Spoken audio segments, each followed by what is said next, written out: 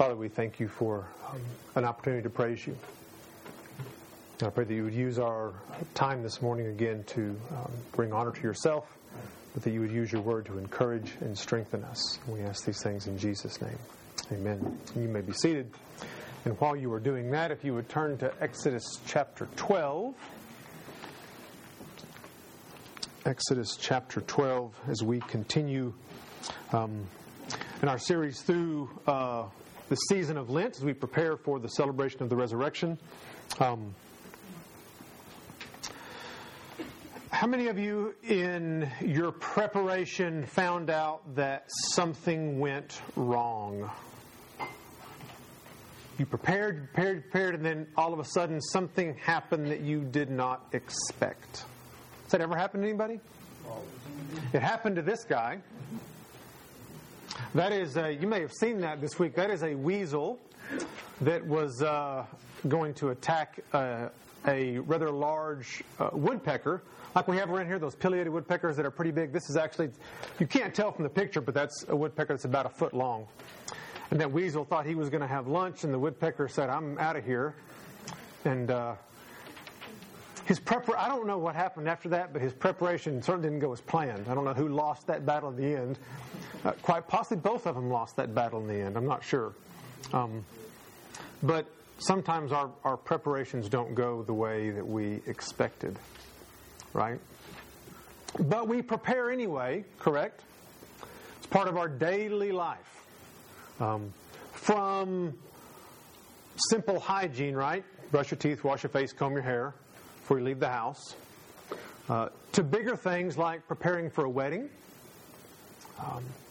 Some of us spend thousands of dollars and many, many hours preparing for a career.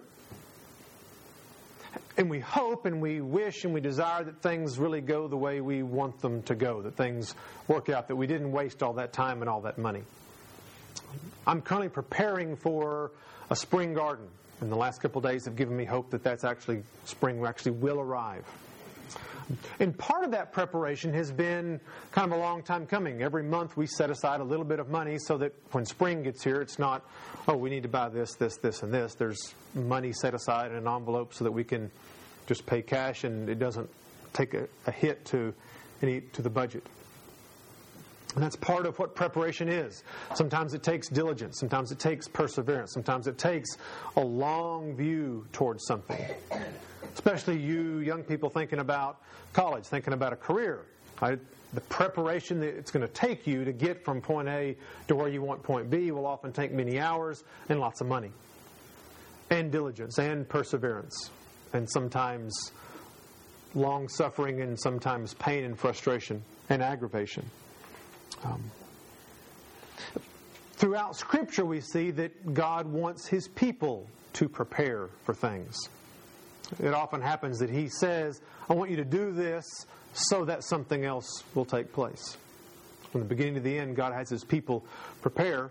As what we want to talk about this morning is the fact that one of the things that we need to do is prepare to celebrate the resurrection. So to prepare to do that, we're going to look back at where we've been and where we are this morning and where we're going.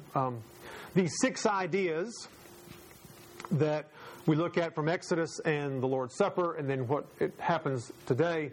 We began a couple weeks ago talking about new beginnings, that it was the beginning of the year for the Israelites, and that God did something completely new through the cross, that it was an emphasis on family.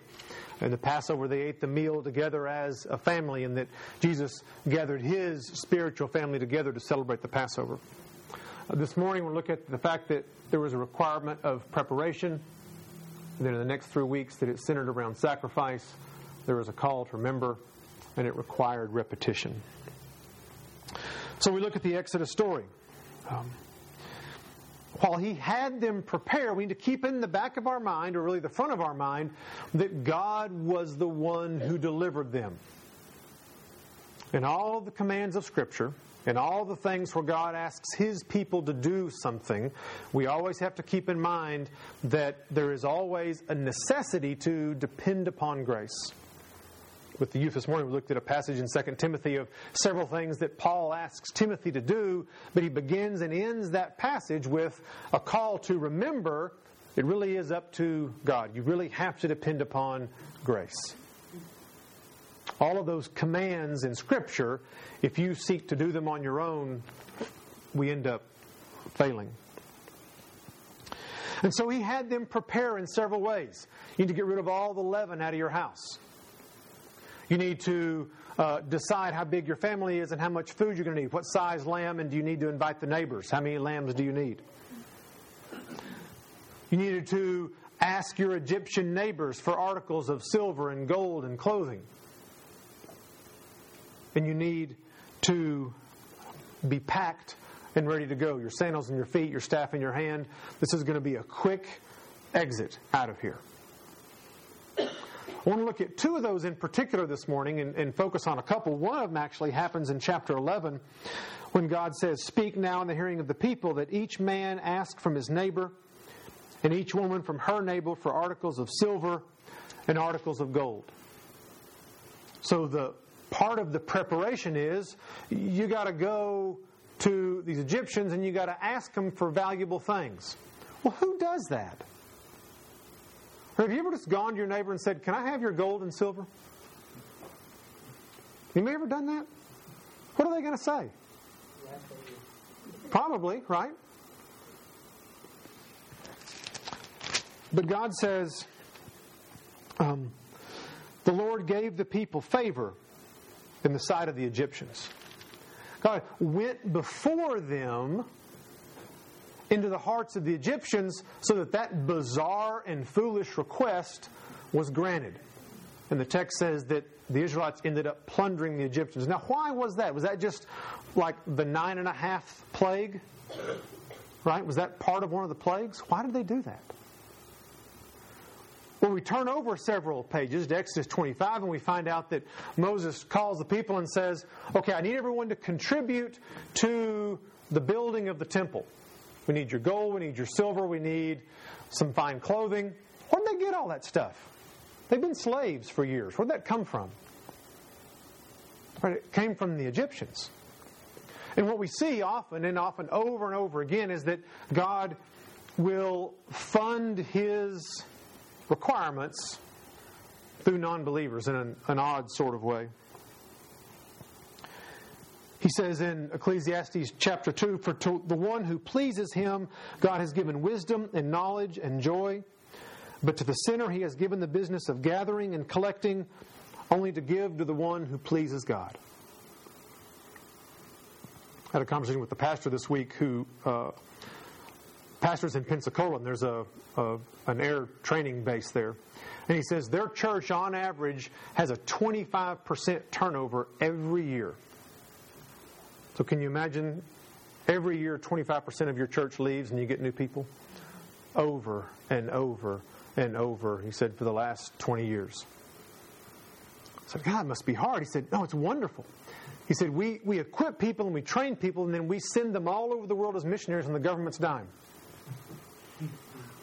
He said, "It's great. It's a wonderful ministry." And you kind of go, well, that's looking at the glass half full, isn't it? Right? That using somebody else's funds to spread the kingdom of God. And so what that did was it allowed them to worship God. It allowed them to build the tabernacle so that God would be present with them. And so we see that the Israelites' preparation allowed them to experience God's blessing, His presence in their life. Their preparation allowed them to experience His blessing. How else did they prepare? Well, He said, take a lamb. Not only are you going to kill the lamb and eat it, but you're going to take some of the blood and you're going to put it on your doorpost on the outside. And that's going to distinguish you from the Egyptians. And when the angel passes over to take the firstborn, you'll be spared. And if any Israelite didn't do that, then they weren't protected. So the second thing we see is that the Israelites' preparation allowed them to experience God's protection. Them preparing ahead of time, they experienced God's blessing in the future and His immediate protection. Just a couple of ideas for you to keep in the back of your mind. So now we, again, fast forward 1,500 years. And Jesus gives some strange requests to the disciples. He wants them, because they come to Him and say, where do you want us to prepare the Passover? And He gives them this bizarre instruction. You're going to go in the town, you're going to meet a guy with a water pot, and you're going to ask him, and he's going to show you a room that's ready and prepared. You see, Jesus had gone before them. He'd made arrangements. Now, they still had to go and get a lamb and kill it. They had to find someone to wash feet. Well, they almost completely prepared, right? They didn't even do everything they were supposed to do, but Jesus had gone before them. But then after the meal, there was something that happened that didn't happen in the Exodus. Something strange. Because Jesus did tell His disciples to prepare. But what He said they had to do was to pray. To pray. That was the extent of their preparation. Because Jesus has gone before us, right, our preparation in the Christian life today consists largely of prayer. And why? He wanted them to avoid temptation.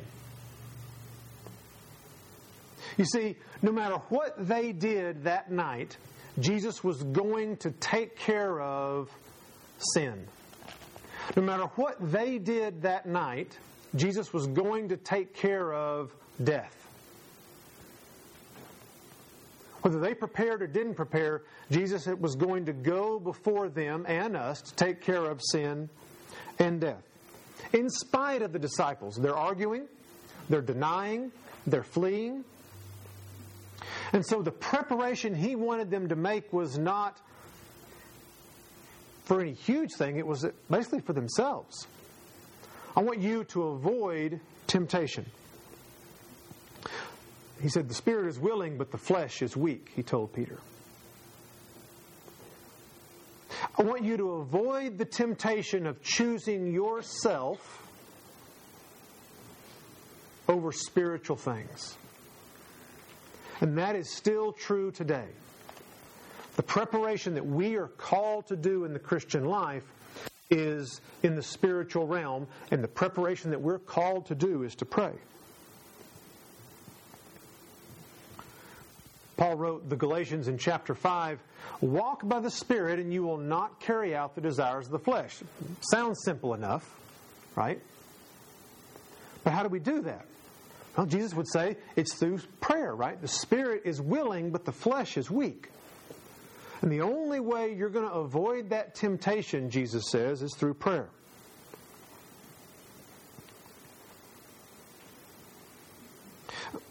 When we spend time in prayerful dependence upon God, for all things, not just the big things, not just the things that are hard for us, but for everything, right? Because then we have the ability to be successful. See, Peter thought that he could handle a little pressure from the authorities. Jesus, I'm willing to die with you.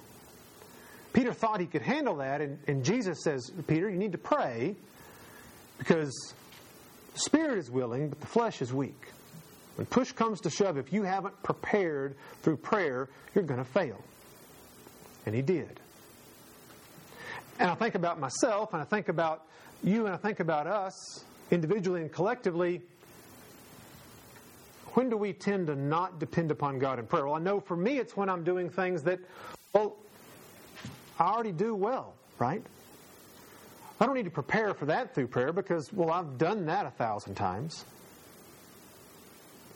I've done that job or that task. I've been a parent for almost 18 years. I don't need to pray to prepare for that for today. Right? I've been a husband to my wife for almost 20 years. I don't need to prepare for that, right? I can handle work. I can handle this, I can handle that. And yet, Jesus' admonition is you prepare by praying. Whether that's making a shopping list or loving my spouse, whether that's parenting or being a coworker, are you spending time preparing for those things through prayer? Because what it does is, prayer, dependent prayer on God for all things puts us in an attitude of humility, right? Because see, when I'm not praying about something, what that communicates is, I've got this. I don't need God here. Now I think about my day and I think, how many times do I do that? How often do I say to God, I don't need you here. God, I need you for this, but not for this.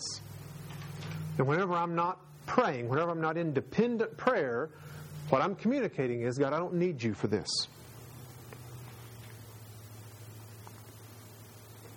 See, and when that comes out, whenever you or I get angry or frustrated or annoyed about something, what that communicates to me is, my kingdom is not going the way that I wanted it to go.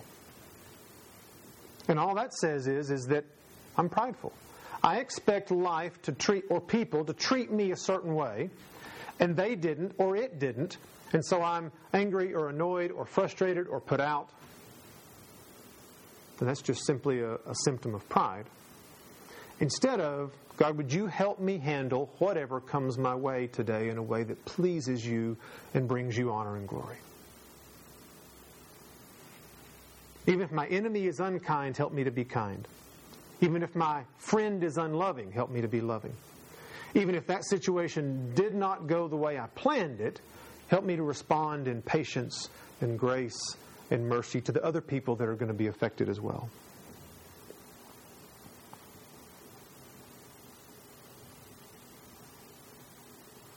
One of the great indicators of am I dependent upon God is, am I rattled by life more often or not? And Jesus says we need to pray. And so to prepare for the celebration of the resurrection, we need to pray to avoid temptation. And the greatest temptation is pride. The greatest temptation is, I don't need God for this. Because the resurrection doesn't mean anything if I don't need it for life. If I can do it, if I'm okay without God, then why do I need the resurrection? Right? That was the proof that if I've united myself in His death, then I will also be resurrected. I'll have real life. I'll have spiritual life. And if I don't need that, then the resurrection doesn't mean much to me.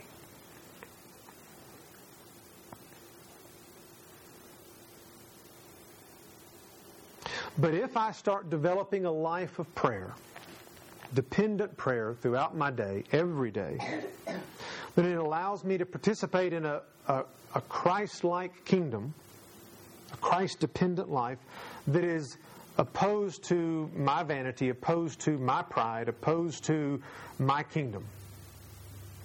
It exalts God and who He is. And I confess that's difficult. There are hours that go by in my day and look back and go, I didn't pray about any of that. And sometimes that's okay because nothing came up that rattled my life.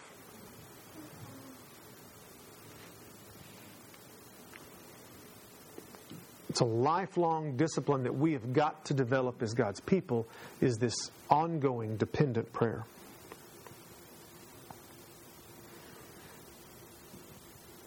And so I need to remind you that really is our preparation. There may be 1,000 other things that we think we need to do, but if that is not the foundation, nothing else matters. Because you see, there is nothing that I can do, there is no preparation that I can make that will allow me to stand before God innocent.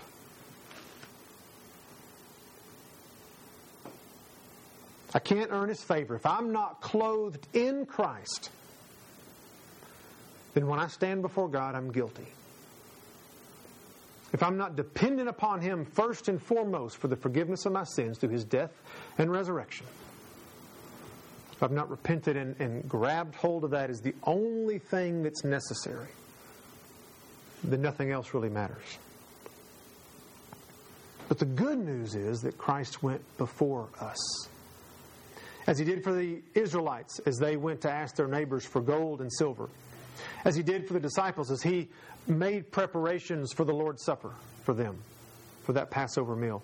He's gone before us to the cross. The gospel says we don't need to put blood on our doorposts anymore to avoid death. Christ has done that for us. The gospel is good news because He's gone before us and achieved forgiveness of sins for us. So what do? Well, we pray. We continue, we leave this room today and we continue to fight the battle of, I need to pray about all aspects of my life. About how I'm a parent, about how I'm a spouse, about how I'm a child, about how I'm a brother or how I'm a sister or how I'm a coworker or a boss or an employee or a neighbor. About how I spend my time, about how I spend my money, about how I prioritize things. Because there is a constant temptation for me and for you to build our own kingdom.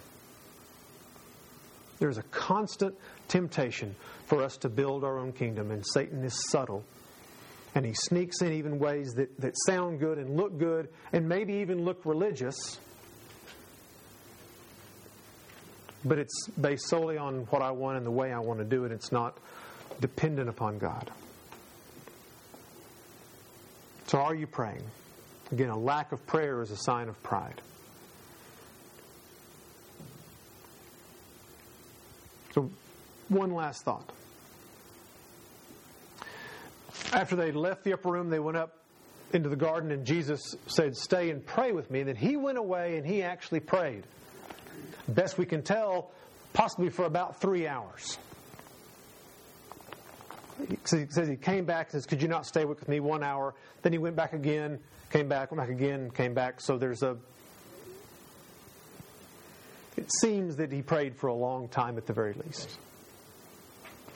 If Jesus, fully God, if Jesus needed to spend time in prayer before the cross, then what makes us think that we don't need to spend time in daily prayer so that we can be obedient and take up our cross daily?